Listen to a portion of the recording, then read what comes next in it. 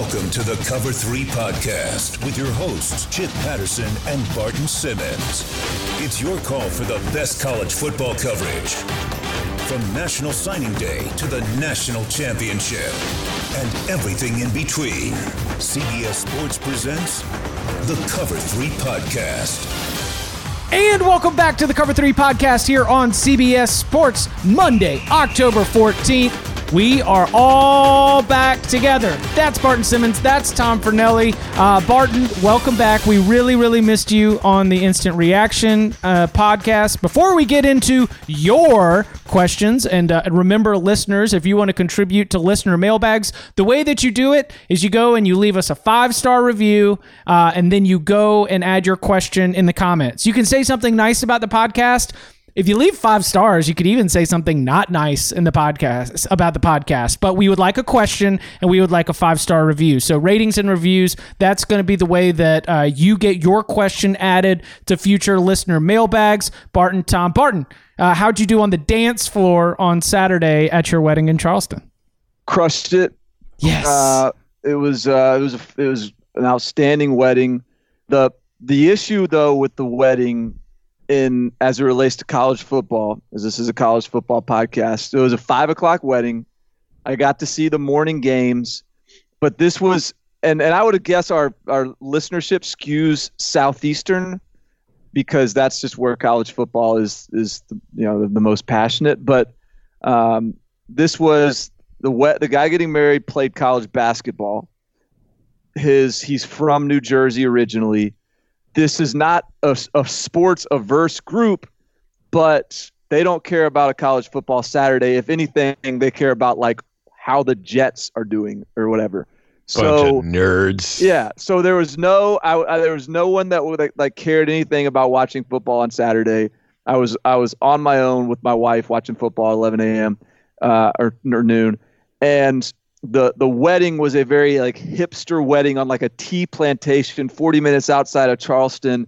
So there are no TVs or anything. It was a very like it was all about partying, and there was no temptation to watch my phone. So I did get a little snippet of football in the morning, but I've been playing catch up today and yesterday on the rest. I'm glad you had fun. What would you say was were you not even looking at Twitter? You stayed Twitter free too? The only time I was really looking at my phone and just like my score tracker to see how my locks were doing was literally like during the ceremony. during the worst part of every wedding. Yeah, there was a few there's some tear jerking moments, but there was also like some songs that kind of went long a little bit. And so I did have to pop out my phone a few times at that point. But once the wedding actually got rolling, it was a pretty full speed ahead type of event. And so I was engaged and active in that time. The actual ceremony really is the worst part of every wedding. Maybe not for the bride and groom, but for everybody in attendance. Parker and I had ours super crisp. It was quick. I loved it. It was a great wedding. I think, Barton, we might have been clocked at like 17 minutes from bride in to groom and bride out. That's considerate. That's considerate of you. All right. Well, Jerry Hannon barely had time to cry. Oh yeah. He tried to squeeze out them tears. All right. Well, again, remember, if you want to submit questions for the listener mailbag, you can do that at our podcast page, the Cover 3 Podcast on Apple Podcasts or wherever you get your podcasts. Pretty good weekend for the Oklahoma Sooners, so I want to start with a good big picture Oklahoma question.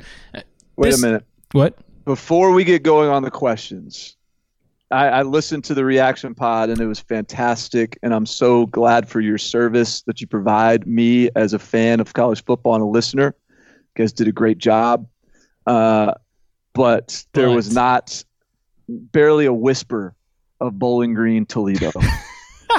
And so, gentlemen, I went ahead and took on the burden, since I did miss this week, of watching Bowling Green Toledo before this pod. And I'd like to give you guys a little bit of update. Yeah, please. Because we've given a lot of grief to Scott Loeffler and Brian Van Gorder and the Bowling Green crowd, and they won straight up as 26-point underdogs. And I think the lesson we should take from this, beyond everything else, is I learned, but listen to our friend Ross Tucker on the podcast or on the broadcast. Anything can happen in a rivalry game, boys. Throw out the records. I didn't know Bowling Green Toledo was a rivalry game, but it is a rivalry game, Chip. And you jumped in there in the middle of this rivalry, a game that Bowling Green hadn't won since 2009. And let me tell you what happens. There was a 23-yard punt, a blocked punt, a 23-yard blocked field goal, a missed field goal, 2 muffed kickoff returns that started drives inside the 5, and a red zone turnover. And I believe that was all in the first half. Yeah. It was a remarkable effort by Toledo's special teams unit to give this game away. That said, I'm going to give props to this Bowling Green team. They came out with some juice. The crowd was even coming in a little bit fired up. It was a windy, crisp day in Mac country, and they wanted it more than Toledo. And by the time Toledo's quarterback got injured, because you knew that was coming in a game like this, in the third quarter, they believed they could win, and they pulled it out. So tip of the cap and a scratch of the goatee to Brian Van Gorder and crew for getting it done. Listen, you don't just walk into Deutsch L. Perry Stadium expecting a sleepy October afternoon. No, sir. It's an environment. That was my mistake. It was 100% my oversight, and I had I got a little bit too confident. To take it back to the wedding. I don't know if anybody at your the reception that you were at, maybe enjoyed themselves a little bit too much and got a little overconfident with their dance moves. Like I was feeling myself a little bit too much on this fade Bowling Green. Got too many gigs in, just laughing it up, just yucking it, and I laid nearly 4 touchdowns in a game that Toledo would go on to lose outright. So in a rivalry game, Chip, it was a rivalry game, and at home, that many points in a rivalry game, that should have been a principle. That was on me. I will own it all the way. I'll tell you what, I didn't expect our Bowling Green under 3 wins to be compromised by Toledo. Kent State, maybe Akron, somewhere along that. But we got to sweat this one out now, boys. Yeah, we're still going to be. I'm almost willing to take that loss too. Like if Bowling Green's going to stand up and take down Toledo straight up on the field, now I kind of want to see him win like 4 games. No doubt. Yeah, get it done. I'm jumping on the other side of that one. I've enjoyed it too much. I've had a little bit too much Bowling Green hate, too many Bowling Green laughs. I think that I should applaud the way that team showed up. All right, y'all ready to open this mailbag? Let's do it. You've got mail. This one left over from the last week's mailbag, so we want to make sure that your voice is heard, and it's a good question. Sam Bradford, Baker Mayfield, Kyler Murray, Jalen Hurts. 1 full season of college football. Who you got? I know who I have number 1. I'm curious how you guys would rank them, like 1 through 4. I feel pretty good about my number 1. I would go Baker, Kyler, Jalen, Sam. Really? Yeah. Sam Bradford was awesome. Yeah, but he doesn't bring the mobility that the other 3 have. Gives me I could be more versatile with what I want to do with those guys than Sam. I mean, they're all 4 pretty great. I would go. Where would you go, Chip? Baker Mayfield, Jalen Hurts, Sam Bradford, Kyler Murray. Wow. You go Murray last? Mm-hmm. I go Murray 1. Mm. I think. I mean, Austin Kendall nearly took his job. Yes. But Davis Webb took Baker Mayfield's job. True. You know, I would go Murray because I look at this from like a defensive or if I'm playing Oklahoma, who am I the most scared of? Who do I not want to see? If I am Oklahoma, who am I just most confident will figure out a way? I would go Murray, Baker, Hurts, and maybe it's recency bias, but I would go Bradford last. I put Murray and Bradford together almost in a tie for 3. I feel more confident because we're just saying one full season of college football. Right. Yeah, I'm going to take Baker and Jalen as my 1 and 2. Well, I think the better question is, does Jalen become the fourth one of that group to be the number 1 pick in the NFL draft? No. Yeah, I think, well, this past weekend was a little bit, that dinged him a little bit on that front, just the turnovers. I also think that there's going to be, as much as Kyler was able to ascend from sort of being not thought of in that way, I think Jalen Hurts almost has a negative, like he's got to overcome the fact that we've seen him and that he's been out there and that potential pro scouts and NFL teams have already been thinking about what he is and what he can be for a long time. Another reason I ding Bradford, it's not just recency bias and the mobility. It's that when Bradford had that season in 2010, when he won the Heisman and then he went on to be the number 1 pick, like the air raid was a new thing. Nobody knew what it was. Defenses weren't prepared for it. They didn't really know how to stop it. It's the same kind of reason why we saw, like Jason White have like a monster season with Oklahoma too, where I don't think any of us are taking Jason White over these 4 guys. And I think that now in this day and age where everybody not only knows what it is, but most teams are running it and most teams have built their defenses to stop it, the fact that Baker, Kyler, and now Jalen are having the kind of success they are against it, I think pushes them a little bit further ahead of Sam for me. But to your point, Chip, I think that if Hurts was coming in here as a grad transfer that had never played, was sitting behind Tua for 3 years or something, and we've only seen flashes of how good he is, but not the full body of work and all the warts and all. If this was his only season, a la Dwayne Haskins or Kyler Murray, I think he would be in the conversation for number 1. I agree. I really do. Yeah. But because he had to sort of disprove the theory, he's going to be lucky to be first rounder.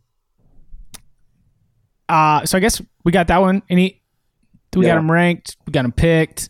I like this one. If the question is set up, the premise, middle tier school with a top end coach. All right.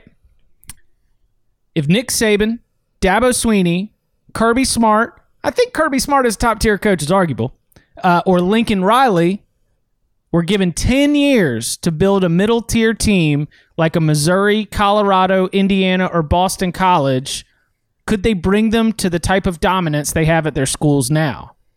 No. Sub-question, so I guess that answers the next one.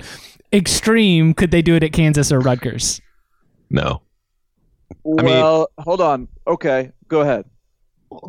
You know what? Maybe Lincoln can because of his offensive acumen. But Saban at this point, I mean, we've seen it. He was at Michigan State. Wasn't able to win like this. Wasn't until he got to LSU that he was able to get this because, the talent base. So I guess a part of it also depends. It depends where this mid-tier school is. If the mid-tier school is in Kansas, no. If it's in Indiana, no. If it's Missouri, maybe. Because you're close enough. You're as a member of the SEC, you kind of have access to that talent base that those other programs don't really have. So I think there needs to be some more context into it. But I just think that Lincoln would have the better shot simply because I think schematically he's further ahead of a lot of coaches, whereas what Nick does, while he knows plenty about defense, and if you talk to him about defense, you'll learn quite a lot, I don't think that's what's going to win you national titles right now. And I think Dabo for as good of a CEO of a program as he is, as good as he is at running a championship program, I think that being at Clemson and having the advantages of Clemson provide him more than if he were just to go to a Missouri or a Vanderbilt or, somebody like that. I think it would be a lot more difficult. Well, I tend to see, I think I don't think you can just say Saban didn't do it at Michigan State, so false. That was his second coaching stop. I think he was still perfecting the blueprint. I think most of the time at programs like that, the coach doesn't stay for 10 years. In a way, what Dabo Swinney is doing at Clemson is exactly what the question is. Dabo Swinney took a kind of maybe like a mid to upper class, middle upper class program. And he's turned it into the juggernaut powerhouse blue blood. He's as much as there's a reason he thinks they're still on the Roy bus. There's a reason he's trying to claim that. It's because Clemson used to be on the Roy bus. And so, but I think the key is, Dabo kind of you have to get lucky a little bit. You have to have an administration that is going to give you the support, and you have to have stability. And most of the time, these coaches get the blue blood job before we get a chance to see if they can do it. And I think generally speaking, that question, like that process of building up a program that's not a traditional powerhouse, is, I think, a really long burn. And so I think it's going to take, it's just not going to be a quick flip. So Dabo did it in 7. Did what? Like what happened in 7 years? He won a national title? He got to the college football playoff. He takes over, I think, in 2008, and Tommy Bowden steps down, and I think in 2009 maybe they make it to the ACC championship game. That was with CJ Spiller. Then they lose to Georgia Tech there. In 2011, they win the ACC championship, first ACC championship in 20 years for the program. And then 4 years after that, they make the college football playoff for the first time, push Alabama to the brink in the title game, win their first one the next year. So if Dabo did it in 8, I believe that one of those, I'll throw Kirby Smart out from that list, though, from a resources standpoint, he certainly seems to know how to apply them. But I do believe that if they were to stay there, and if they were to get the kind of investment that you can get with the right leadership in place, then yeah, I think that they could do it in 10 years. I will say, though, if we look at this, since the end of World War II, so from 1946 on, that's what, 54 plus 19. So this is like 73 seasons. 25 teams have won a national title. And I think that, if you look, the Colorados, the BYUs, the Maryland, which won one in 1953, these are very few far in between. When you're going up and down the list, what you see is a lot of USC, a lot of Penn State, a lot of Oklahoma, a lot of Ohio State, a lot of Notre Dame, a lot of Alabama, a lot of Miami, some LSUs, some Florida States, and then the Clemson's thrown in there.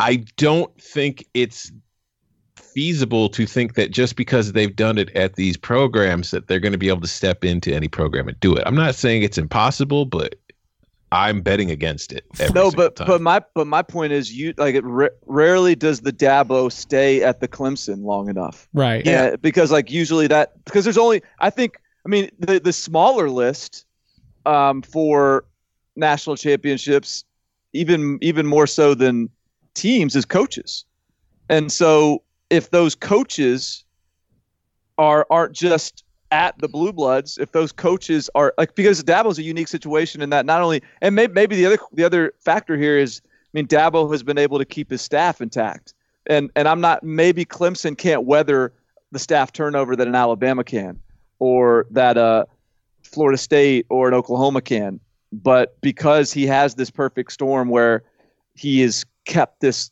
coaching staff intact, then that's the added fuel he needs to have this sustained big time success. But I I just think the more rarity is if you get a coach like that at a program like that, because there's only usually 3 or 4 in any given season.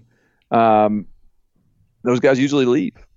And I think you can argue that now in the college football playoff era, it's harder to win a national title than it ever was before, because yes, there are 4 teams that are invited to the tournament, which, there used to not be a tournament, but not only do you have to be one of the 4, but you have to be capable of beating 2 of the other 3 at a minimum. And we also used to just claim it. We also that's what I'm saying. Just have it be announced. You could go 12-0 and not have really played a lot of the other top 10 teams in the country, but the AP poll, well, they're undefeated. They're number 1.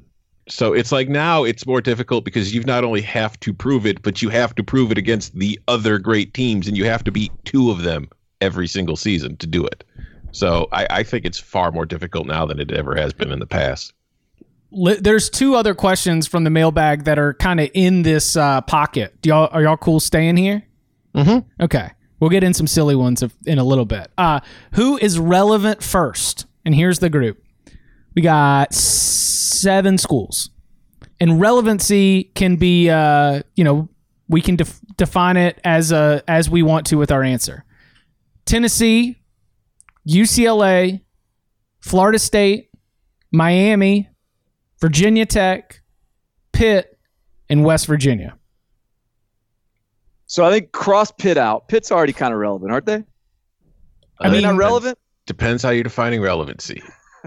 Because Pitt, compared to its own history, is being in the top 5, top 10 poll finishes and being considered for national titles and Heisman trophies. It's one of those 25 teams that has won a national title since the end of World War II. Right. Georgia Tech's got one, like there are sort of different definitions. I think that for me, Pitt relevancy, you do go back to the fact that it's not going to be measuring itself against the ACC. It's not going to be getting to the ACC championship game, which they did just last year, which is a huge step. But I think that Pitt relevancy is when you are considered annually among the 24 best teams in college football, and I don't think that's where Pitt is right now. If I'm defining relevancy, I'm doing it in 2 senses when I look at these 7 teams. One is ranked year in and year out, or at least very close to it. I think that counts as relevant because if you've got the number next to your name, you're somewhat relevant, especially if you're doing it every year. But in the other sense, I'm thinking of it as competing for national titles, not winning national titles, but being in the conversation, being a team that as it goes along says, hey, they could get a playoff spot. So if I'm going from those 2 criteria, I'm between Florida State and Miami. I think it's Florida State. I mean, Florida State's won a national championship and has just a playoff spot in this decade. Mm-hmm. So, yeah, I think Florida State's the obvious answer. And plus, unlike Miami, it's not a small private school. It's a big public school.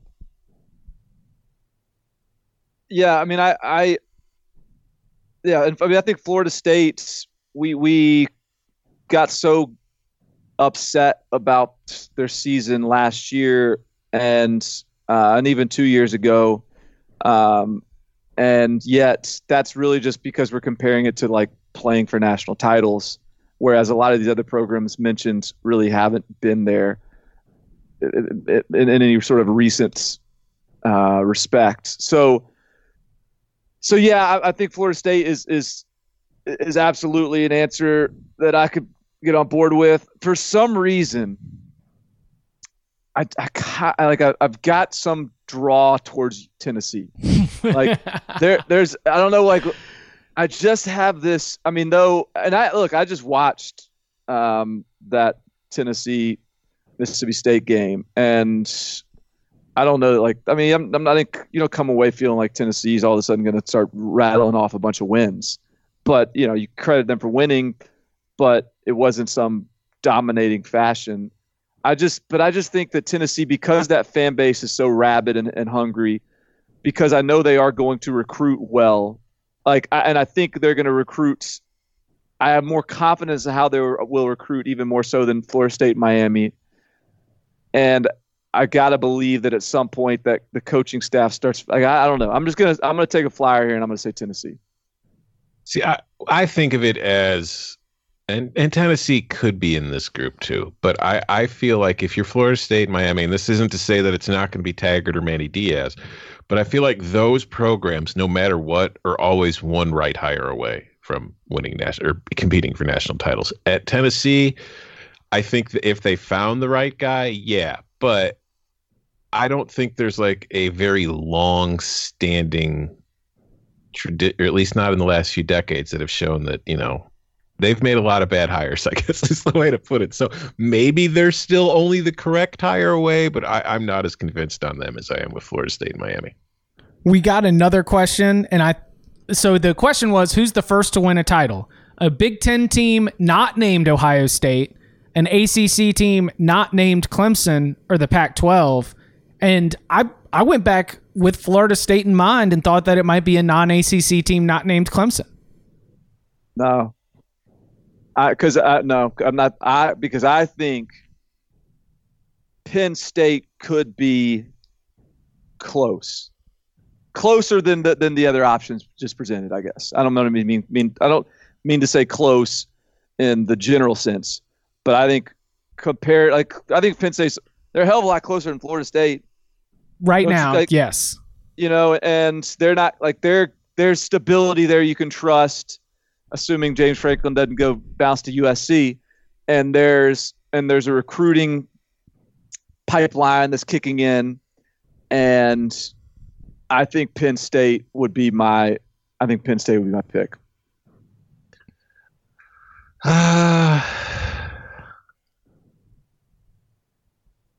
Yeah, I guess I would lean more towards the Big Ten just because I think that they have more.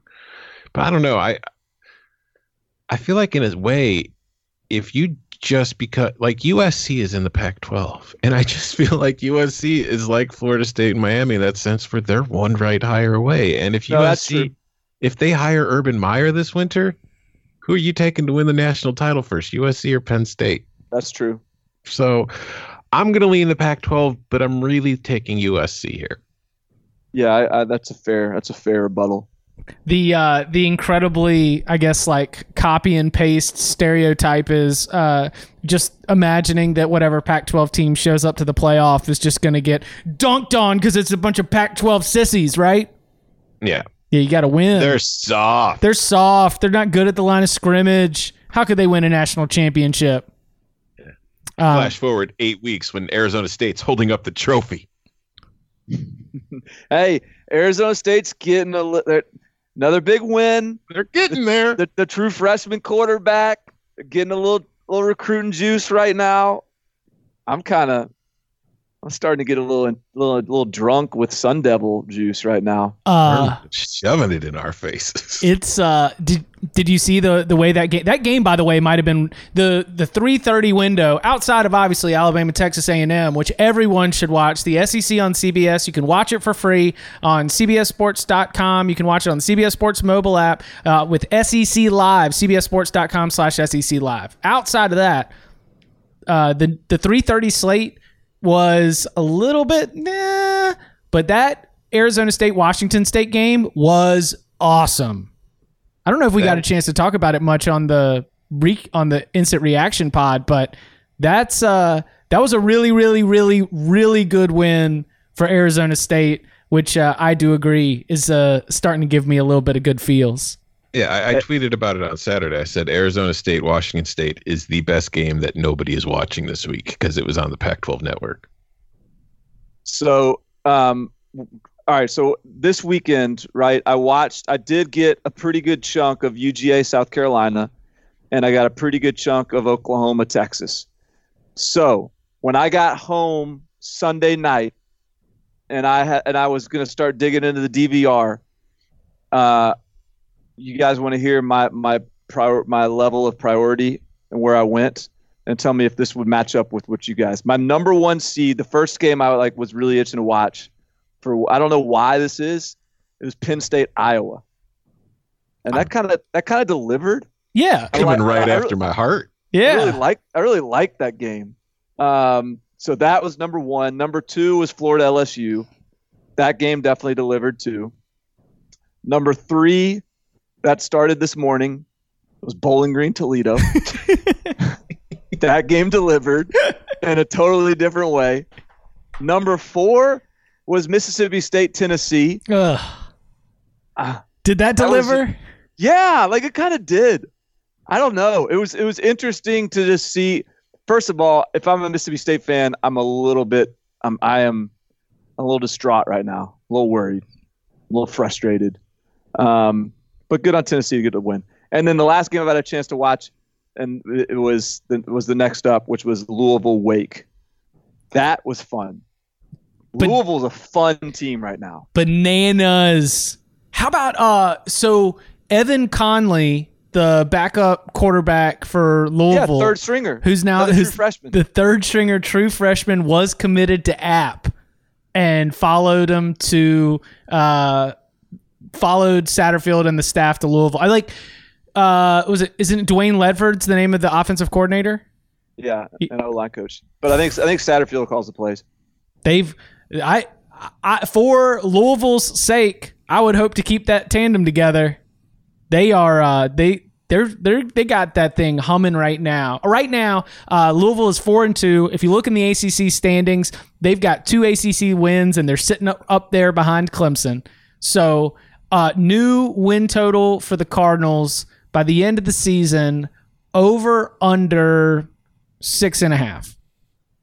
Over. Sure. 7.5. I don't know. Okay. That was but we have a ding ding ding that the over 3.5 preseason win total. That's a hit. We got our first W of the year in that book, boys. But that like team, they're like it's a different team from last year. Totally, just like different vibe, different attitude. Their offense is confident. That dude Tutu Atwell is a stud. Their special teams is looking good. Like Scott Satterfield right now, we just turned in all of our mid-season awards stuff. I think I voted Ryan Day for my mid-season coach of the year. I kind of regret that. I feel like Scott Satterfield probably deserves it as much as anybody. I'm not predicting anything, but Louisville, Clemson, noon in Louisville this weekend. Just could get weird. Could be a lot closer game than a lot of people are expecting. That could be fun. 22 points is the spread. Somebody hit me up. They're like, I think it's that's too low, right? I don't know. So the next, and you guys, since you guys were in it all day, let me know if there's anything else I need to put on my agenda for the day. But currently, the next game that I'm excited to try to dig into is Arkansas at Kentucky, where Nick Starkel was 7 of 19 for 41 yards, and Lynn Bowden was 7 of 11 for 78 yards. The former wide receiver turned quarterback. You mean my mid-season vote for all-purpose player, Lynn Bowden? Hey, that's a good call. He's done everything. He's played every single purpose. That's a great call. I want to change my vote to that one too. So you got to put Temple Memphis on your list. Mm-hmm. Let's see. What else was controversial ending there and everything. Yeah, you got this. That is true. You've got the Baylor Texas Tech win. Yeah, I gotta get that in. And I don't know if you need to watch it, but the Oregon win against Colorado was pretty good. Did you? I've never like, I can't remember the last game where just there was universal hyping of an offensive lineman like there has been of Penei Sewell coming out of that game. So I kind of just want to go watch the end zone copy and just watch Penei Sewell do work. I would not watch Virginia Miami. No, nor would I watch Wisconsin Michigan State. Although I mean you can. That's definitely not on the agenda. There's not. You're not going to lean. I know exactly what that looks like. Yeah. Coming up on the other side, more of your questions and our answers next. Too majors down and 1 to go in 2020. Bryson DeChambeau overpowered his peers at the U.S. Open. Can he carry that into November for a fall edition of the Masters? We're chatting about that and more on the First Cut Golf podcast, part of the CBS Sports Podcast Network. We're in your feed week in and week out with tournament previews, picks, interviews, news, and analysis.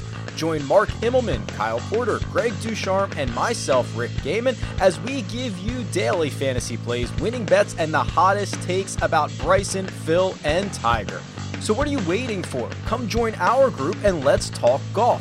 Download and subscribe on Apple Podcasts, Spotify, Stitcher, YouTube, or anywhere else podcasts are found.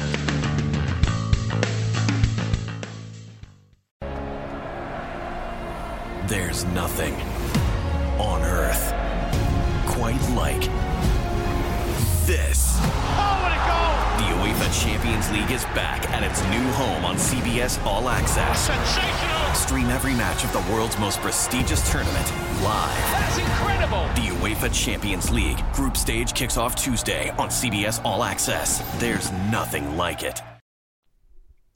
Well, before the break, we were talking about Wisconsin's, thorough picking apart of Michigan State. Leads us back into our mailbag. The question is, does Jonathan Taylor control his destiny for the Heisman Trophy? It's interesting coming off the Michigan State game because, as we were talking about on Saturday night, the plan was clearly to slow Jonathan Taylor down, and Jack Cohn actually did okay being able to answer the call, step up, and be able to deliver when presented with that challenge of making some game-changing plays. But as we've got Spotlight coming up in a couple weeks with the Ohio State Wisconsin game, that game's in Columbus going up against the Buckeyes defense. That's packed with all kinds of Justin Fields, Jonathan Taylor, Heisman goodness. But to the question then, do you think that Jonathan Taylor controls his destiny for the Heisman Trophy? No. Well, beyond none of us control our destiny, but he's a running back. Let's be real, people. Jonathan Taylor is great. Jonathan Taylor has no chance of winning the Heisman Trophy in 2019, especially at the rate he's currently at, because Michigan State held him to 80 yards on 26 carries. Yes, he had 2 touchdowns, but he only averaged to 3.1 yards per carry. Northwestern held him to 4.6 yards per carry. Their good defenses have been able to slow him down this year. And for a running back to win a Heisman in this day and age, when you've got Tua and Joe Burrow and Jalen Hurts and all these other quarterbacks putting up these ridiculous numbers in these passing offenses, no, he's a running back. Unless he gets to 2,500 yards or sets a single season record for rushing yards in the season, he doesn't really have a chance to win the award. He can get to New York, but he's not going to win the award. It's a quarterback award now, and I feel like, here's a bold proclamation, a wide receiver will win the Heisman before another running back does. Wow. That is bold. Nice. What do you think? When is that going to be? Who's if there's a... Should be this year. Who? You can give me Devontae Smith or Jerry Jeudy as being more deserving of Tua than for the Heisman this year. They're doing the work. Yeah, if you could, I'll say this, if you could give a wide receiver group the Heisman, I think Alabama is probably deserving, though LSU's is pretty good too. But I think Alabama's. I don't mean this to take anything away from Tua, because Tua is remarkable. But I do think that Alabama receiving group is more impressive collectively than Tua. Yeah, and I can't remember the stat offhand, but I put it in a Friday Five a few weeks ago. It was something like 70% of Tua's passing yardage this year at that point had come after the catch. Yeah. He's throwing, 9-yard slants, and then Devontae Smith and Jerry Jeudy and Waddle and Ruggs are running 60 yards past everybody. I'm not taking away from Tua because he's making the right decision every single time, but it's just his receivers are doing the lion's share of the work. It's just there's too many good ones, and none of the 4 of them are going to have the eye-popping stats you're going to need to win a Heisman as a receiver. Yeah, it's a perfect storm. It's just it's Alabama, because if if say Talia was the quarterback right now, Alabama would still be putting up probably 40 a game. It might not look quite as sexy, but they'd still be putting up big numbers because you're still just distributing to those guys. If say the wide receiving group from, I don't know when, 5 years ago, whatever that was, they probably had like Amari Cooper and a few others, and Tua was your quarterback, you still be putting up 40 a game. Might not look as sexy, but you still be doing a lot of work. The question is, what happens to Alabama next year when at least two of those receivers are gone, and Tua's gone, and then you do have Talia or Mac Jones throw into still a good receiving core, still have Waddle, still probably have Devontae Smith. Then I think you take a dip, but not. Don't fall off a cliff, but I think it'll look different for sure. Here's some stats. These I haven't done the math in my head, and I'm sorry, I'm not that smart. But here's the air yards for these four quarterbacks. Now, for the listeners who don't know, an air yard is pretty much how many yards the pass travels. Like the line of scrimmage is 0. So if it's like behind the line of scrimmage, it might be -1 air yards.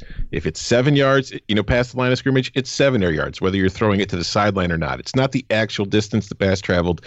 Air yards is just how many yards past the line of scrimmage. In 182 pass attempts, Tua's passes have traveled 665 air yards. So that's going to be about a 5 yards per, pass. Joe Burrow's thrown 186 attempts, so 4 more than Tua. 1,337 air yards. So he's thrown for over twice the distance that Tua has. Justin Fields with 142 pass attempts, 868 air yards. Jalen Hurts with 137 pass attempts, 870 air yards. Tua's throws are all very short. And he's got great receivers. They don't need to throw deep. It's part of, he plays in an offense where he's not being asked to have to throw it. I'm not saying he's not capable of, because we've seen him do it in the past. But this year, he's not doing it. I miss Blake Sims. Lane Kiffin just scheming up an Amari Cooper wide open for a 70-yard. Just run the ball up the middle a couple times, play action pass, 70-yard touchdown. Look for Lane's arms up in the air at the bottom of your screen. Yeah. Touchdown. All right, let's take it to. How about some? We got some Kyle Trask questions. Barton, you got a chance to watch that Florida LSU game. Yeah. What do we make of Kyle Trask's success so far this season? Well, I think he's a legit SEC starting quarterback. I think he's a legit above average SEC starting quarterback. Here's where I want to take the question.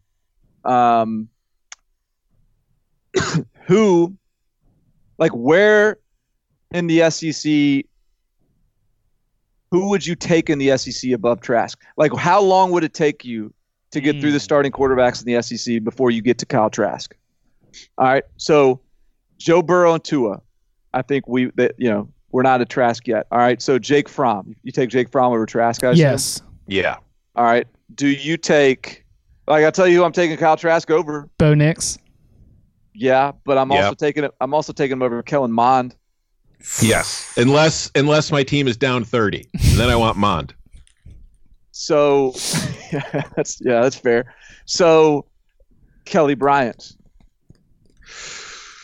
Same tier, but I think. I think Kelly Bryant in Florida's offense. Yeah, might be better than Kyle Trask. I think that Kelly Bryant's where I draw where he falls. I think that's probably a good way of thinking about it. So that puts him 5th among quarterbacks in the SEC. How about this one? Who would you take him? Would you take him over Felipe Franks? Yes.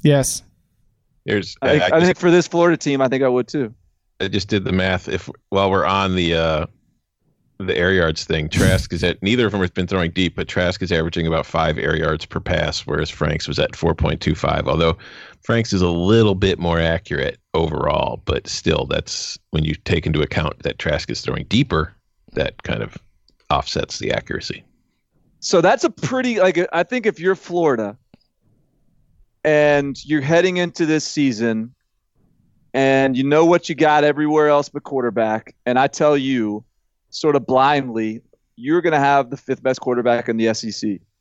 I think you take that and be pretty happy. 100%. Yes.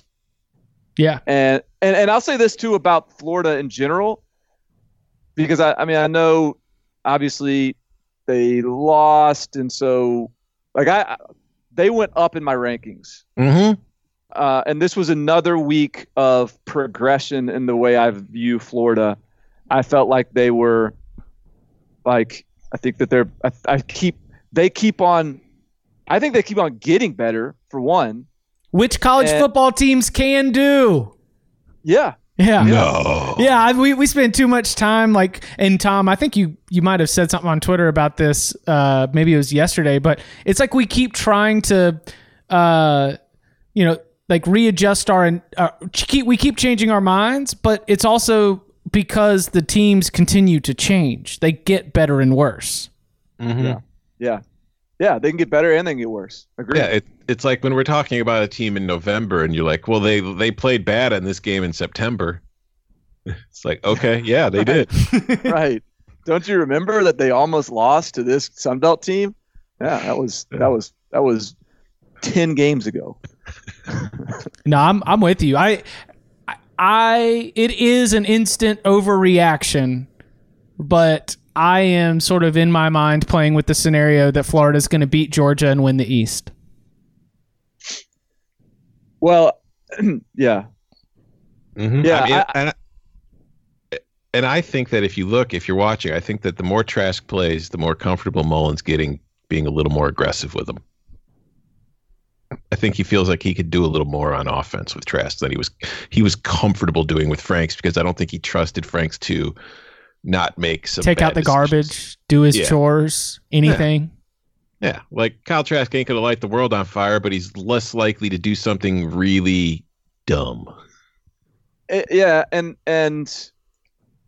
he's more likely to with Dan Mullen. I think it's a little bit like, we talked about this in the lead up with the Kyler Murray, Austin Kendall quote quarterback competition. Part of the reason that I got tempted to be like, this could be a real competition, is because the idea of Lincoln Riley is really good on his own, just scheming things up. And so if you have a quarterback that can allow Lincoln Riley to be Lincoln Riley, then that's kind of all you need. So just don't be a quarterback that can't execute Lincoln Riley stuff. And maybe there was like a little bit of a hint that Kyler Murray was just based on literally nothing but like spring game and Texas A&M true freshman stuff. Hey, maybe he's just too much of an improviser. I think of that in the same way as Dan Mullen. Like, Dan Mullen is going to scheme you some guys open. Just hit them. And while Felipe Franks allows you to do more with your legs, I think Kyle Trask allows Dan Mullen to be the strength of this team as a coach more so than Felipe Franks does, because Trask isn't going to miss the open receiver. He's not, and he's going to take what Dan Mullen instructs him to take. All right. Y'all want to go to Derek Stingley and Tennessee's freshman quarterback? Do y'all want to talk Scott Frost? We got to get critical. All right. Is it time to give Scott Frost some criticism? Barton, I'm going to let you take lead on this since you were an early investor in Scott Frost Enterprises before they went public. Well, yeah, sure. Angel investor. As a shareholder who gets on the quarterly earnings reports, I think I can both hold on to my stock and also be critical and say this is what I'm curious about with this Scott Frost stuff, because hey, Wan'Dale's come in and Wan'Dale's looked like the type of guy that we saw at UCF and Oregon, and ultimately that's when this offense is really clicking. But he's really the only guy out there that looks like he would fit in on Josh Heupel's UCF team. And so I think Scott Frost is I think as far as I can tell, they're recruiting pretty well. But I do just sort of wonder whether it's going to take a little bit more time than we thought at Nebraska, because we overestimated how quickly he could get the athletes for his offense to click. Because in Florida, if you're at UCF, like, you can literally take the guys that Florida State, Miami don't want, and as long as you're picking the right ones in Broward County, you're still getting speed and you're still getting big plays in space. And that to me is a little bit like, I just remember watching this last UCF game. I don't know if UCF even played this weekend, but just watching UCF play Cincinnati the other weekend, they lost that game. But I think I said it that weekend. Like, I felt like they were still the better team. Like, they just looked better. They looked that, like, I'd be more scared to play them than Cincinnati. And it's partly just like they have so many athletes on offense that can get the ball in space and do so much with it. And I just don't see that many of those for Nebraska right now, as they recruit a bunch of good, tough kids that are coming in, and they'll change the program slowly, but I don't see the pop and the dynamic explosiveness that we saw at UCF. And I just wonder if that's going to take a little bit more time than we budgeted. Need to fix that defense, Scott. Is it that simple for you, Tom? No, because the offense has struggled a little bit itself. I mean, let me look. In 4 Big Ten games, Nebraska is averaging 17.3 points or 17.25 points, which clearly that's not what you hired Scott Frost to do. But I think they lost to Minnesota on Saturday night, got blowed out by the Gophers. But, they didn't have Adrian Martinez. They were down to their backup QB. And even though Adrian Martinez has plateaued, I still think that it's hard to truly judge what Nebraska is with its backup QB in that game. But defensively, that's where my main concern is, yes, because they can't stop anybody. And that was the problem last year. And that was what, it was supposed to be that they were trying to fix this offseason. And you knew it wasn't going to take 1 year to do it. But just defensively, man, they're still pretty porous. And they're still giving up a lot of big plays, and they're still giving up a lot of points. And unless your offense is fully functioning, and like Barton said, it's not going to be as quick to do it at Nebraska than it was at UCF, both based on the available athletes local to you and also the fact that, I mean, not trying to kick him or anything, but Mike Riley did a lot of damage to that talent on that roster during his time in Lincoln. There's a lot more work to be done, which is kind of crazy to think, considering that, Frost took over a UCF team that was 0-12. But the gap between 0-12 and the top of the AAC is not nearly the same thing as being slightly below average in the Big Ten talent-wise to the top of the Big Ten talent-wise. So, yeah, there's still work to do. You could criticize them plenty, but, I mean, part of it was we probably had way too high expectations too quickly. We took the 4-2 finish to last season and extrapolated it in an unfair way to proper expectations for this Nebraska team.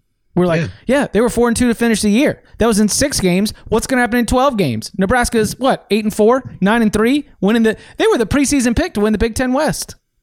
It's pretty amazing. And I think in some ways too, we also, we overlooked maybe how other teams finished last year. Because if you looked at Minnesota, they won 3 of their last 4. They beat Purdue and Wisconsin. Then they killed Georgia Tech in the bowl game. They played Northwestern tough in a 10-point loss. So it's like I kind of wrote them off after Illinois crushed them, but they played well from that point on, and they've carried that into 2019. Let's keep it in the Big Ten. 2 questions that are related. One question, what does Michigan have to do to win a national title? That would be get a time travel device. And number 2 is Indiana finally going to beat Michigan this year? The scheduling gods have given them the best sandwich spot ever. So we can discuss Indiana's chances to beat Michigan this year, or we can discuss your favorite sandwich spots. But let's start with Michigan national title. What do they have to do? Beat good teams. I mean, I feel like Jim Harbaugh has done a lot of things correctly, but I don't think they're talented enough yet, and I don't think that they're schematically superior to their opponents yet. And we saw, I mean, you look at the example with LSU. LSU's always had plenty of talent, but schematically it was just kind of, stuck in the past and not willing to change, and it was struggling again because of it against good teams. And it made the change this year, and it's working. Michigan made the change, or at least attempted to make the change, and to this point, it's not working. And I think it's a combination of talent and schematics. I'm scrambling right now to try to find the tweet, but we as we all know, we have the very best listeners in all of the land. Chip, and I'm not sure if you were on this tweet or not, Tom. I can't. I'm just killing me that I don't have this guy's name, and I can't give proper credit. But he's a regular listener. He's tweeted before. In fact, I think he played at Holy Cross. He played in Patriot League, so he always tweets at me Patriot League, Ivy League inside stuff that no one else would care about. But he tweeted about, when you look back at Penn State switch to the spread under Joe Moorhead. Oh yeah, I remember this tweet. Were you on it? Yeah, you remember that? And so it compared the first 5 games, 6 games, whatever it was, compared very favorably to the first 5 or 6 games for this year for Michigan under Josh Gaddis. And I think the point is, I don't think is necessarily to be oh, they're about to break out. I think the point is just to be we are allowed to still continue to give a little bit of I don't know, maybe just hope for this Michigan offense that they are still in the midst of a fairly dramatic philosophical shift offensively, and it might just take a little bit of time. And I still think, because ultimately there's a big picture question, less, offense and Gaddis question. Found it. All right. Yeah, bring it. You got it? Yeah, it's from Chris Nielsen at Chris Nielsen 44. So I've seen a ton of the Michigan media I follow saying how awful the offense is through 5 games. Here's how they compare to the 2016 Penn State team going through a similar scheme change. Total offensive yards per game, Penn State 365, Michigan 367. Total points per game, Penn State 29, Michigan 28. Record, Penn State 3-2, Michigan 4-1. There you go. So I think that's good to just bring a little bit of perspective to this. And secondly, I still, in the Michigan deal, you still have to circle back to whatever it was when they lost 3 games by 5 points combined, and they were this close to being in the playoffs. It's not as if they're this chasm away. They're still, I said it before, they're not going to be in year out under Jim Harbaugh, but I think they can still get in with the right set of leadership in the locker room and sort of the perfect confluence. So I'm not giving up on Michigan to be even a national title team. I just think I have given up on Michigan being a perennial title contender. Yeah, I think Michigan needs a quarterback. Yeah. That could carry them and when they're struggling, they need a dude playing quarterback who they could rely on to drive them down the field in a crucial moment and get them a score. And I just don't think that they've had that under Jim Harbaugh yet. And some of that's on Harbaugh. Harbaugh is, a former quarterback himself. He's supposed to be considered somewhat of a QB guru, and we just haven't seen it yet. And I think that they need that. And I don't think that quarterback's on the roster unless Joe Milton, who's the 3rd string guy, is secretly this stud that's waiting to emerge. Shea Patterson clearly isn't, and I don't think that Dylan McCaffrey. My hunch is he is not, and not my hunch. I really don't think he is either. So maybe Joe Milton is the secret sauce here, and maybe they've got a really good quarterback committed. In the class of 2021, maybe that's the dude, but we'll see. When's the last time Michigan had that quarterback? Are we going back to 2006? Yeah, it's been a while. Denard was that guy, but Denard was a completely different type of quarterback. It wasn't, I don't know. I would go with Denard, but I feel like if for what Michigan wants to do now, I don't think Denard really fits what Harbaugh's looking to do and what they're looking to do offensively. So that's a tough one. I mean, would it be Greasy? Would we be going back that far? Maybe. I mean, real Tom Brady? Yeah. Drew Henson? I don't know. It's been a while, man. Chad Henne? Yeah. Yeah. Okay, and then the other question from our Indiana contingent. Michigan has won 23 straight against Indiana. It's a streak that goes all the way back to 1988. And they are playing in Bloomington the week before they host Ohio State, and the week after they play Michigan State at home. So that's the sandwich spot, not a Jersey Mike's, not a Jimmy John's, but it's the sandwich spot between Michigan State and Ohio State. It's on the road. Do y'all think Indiana can pull off the upset? I love this question, not because I have an answer, but just because I was completely unaware of this situation, or at least while I wasn't looking at it from that viewpoint of, oh, wow, Indiana's in a sweet spot for this game. A sweet spot with a ridiculous drought. Yeah. And plus, Indiana, I mean, not too shabby so far this year. They've been blown out by Ohio State, but they played Michigan State tough, and after shutting out Rutgers 35-0, they're 4-2. And you look at their next 3 games, they've got Maryland and Nebraska, both are on the road, yes, and then Northwestern. This is a team that could be bowl eligible by early November, man. Yeah, no. We had Tom Allen in the D coordinator in the SEC somewhere in 5 years. Hey, if Michael Penix keeps on playing like he's been playing, and they got a loaded running back room, this is Hey, I'm on board for a sandwich spot like that. Yeah, I'm not going to say it's going to happen, but I definitely think this is the best opportunity Indiana's had in a long time. Just comparing the timing plus with how the team looks. Early lock. I love that. I love that an Indiana fan is like, how long has he been eyeing this? Like when the schedules came out? Yeah. Oh, yeah, for sure. Has he been like a year in advance? He's been looking at this, circling this date. I love that. You did get your eyes on Tennessee's win against Mississippi State. Barton, I'll let you take the lead here because it had both questions about Tennessee's quarterback and also for Derek Stingley. So how are we feeling on both those? Well, so Brian Maher he's got a little bit of swag to him. He's making some big throws. He's athletic. I mean, I'm not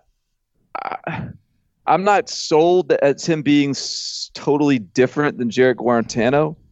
Jarrett Guarantano, we've seen some promising moments from him too.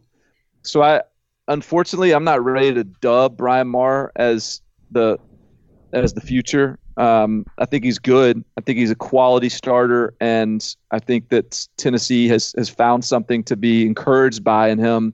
But ultimately, even over the weekend, he was 4 of 7 for 61 yards. And I know he just played basically a half, maybe even like a quarter and a half.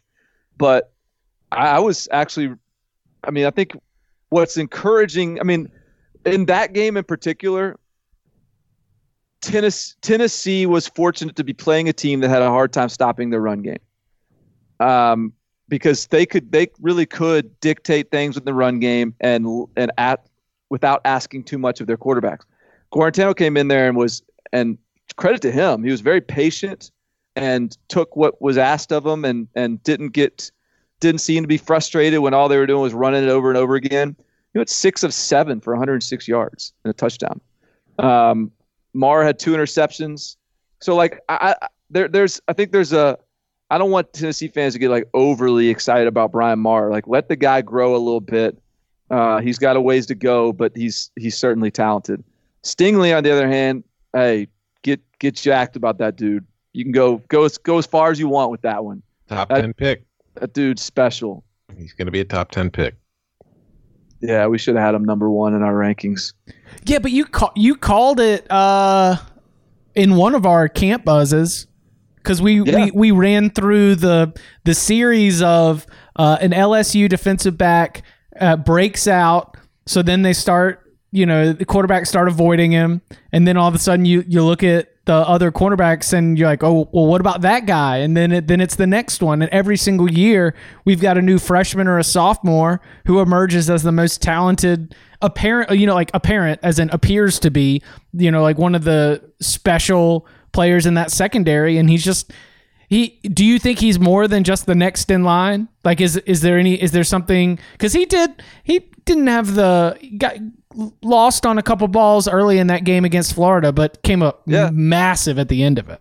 No, I mean, Florida had more success against him than anyone's had this year, which is saying something. Florida's got some savvy receivers, and Kyle Pitts is a matchup legit nightmare. Yeah, Van Jefferson is not who you want to be going against if you're a freshman, just because he's such a craftsman. But I think that Stingley, I think he'll be a top 5 pick, and I think he is in a long line of LSU DBs. I think he's going to end up being one of the best. And it's just the tools are there. I mean, Dave Aranda is calling him the best player on their defense as a true freshman. I mean, he gets unprecedented internal hype. So often coaches are pumping the brakes, like pulling what I just did on Brian Maher, and like, hey, just a freshman, but man, he's doing a great job. Like there's been, ever since the day he arrived on campus in December of 2018, he's been hyped up by that entire staff, and he really, to this point, he has lived up to every expectation. Yeah, to get sort of off topic, but we talked about Alabama's receivers earlier in the show. I mean, one of the reasons why I think LSU has such a good chance of beating Alabama is that while nobody is stopping Alabama's receiving core, the team that probably has at least 2 top 10 NFL draft picks in its secondary probably has a better chance than anybody. Yeah. And with Alabama, though, you got to be good across the board, and LSU is, because they got Delpit will have to handle the slot, or Jacoby Stevens or Kerry Vincent. Like those were the guys that got tested some against Florida too. I mean, but that's what's going to be fun about that matchup, is that's just a bunch of NFL guys going one-on-one. I think we got to put the bag, got to secure the bag and put it back. The box is open. The box is always open. Of course, we want our listeners to go and get it.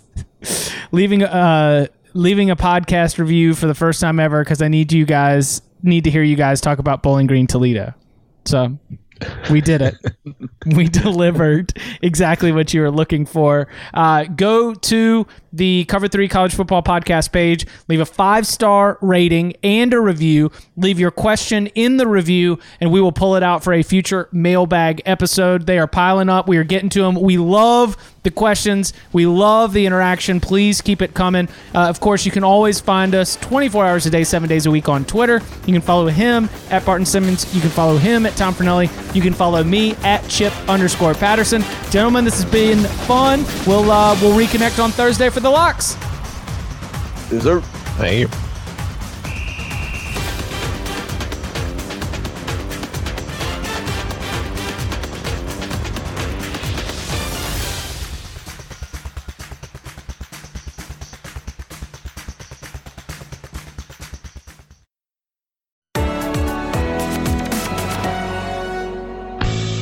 Majors down and 1 to go in 2020. Bryson DeChambeau overpowered his peers at the U.S. Open. Can he carry that into November for a fall edition of the Masters? We're chatting about that and more on the First Cut Golf podcast, part of the CBS Sports Podcast Network.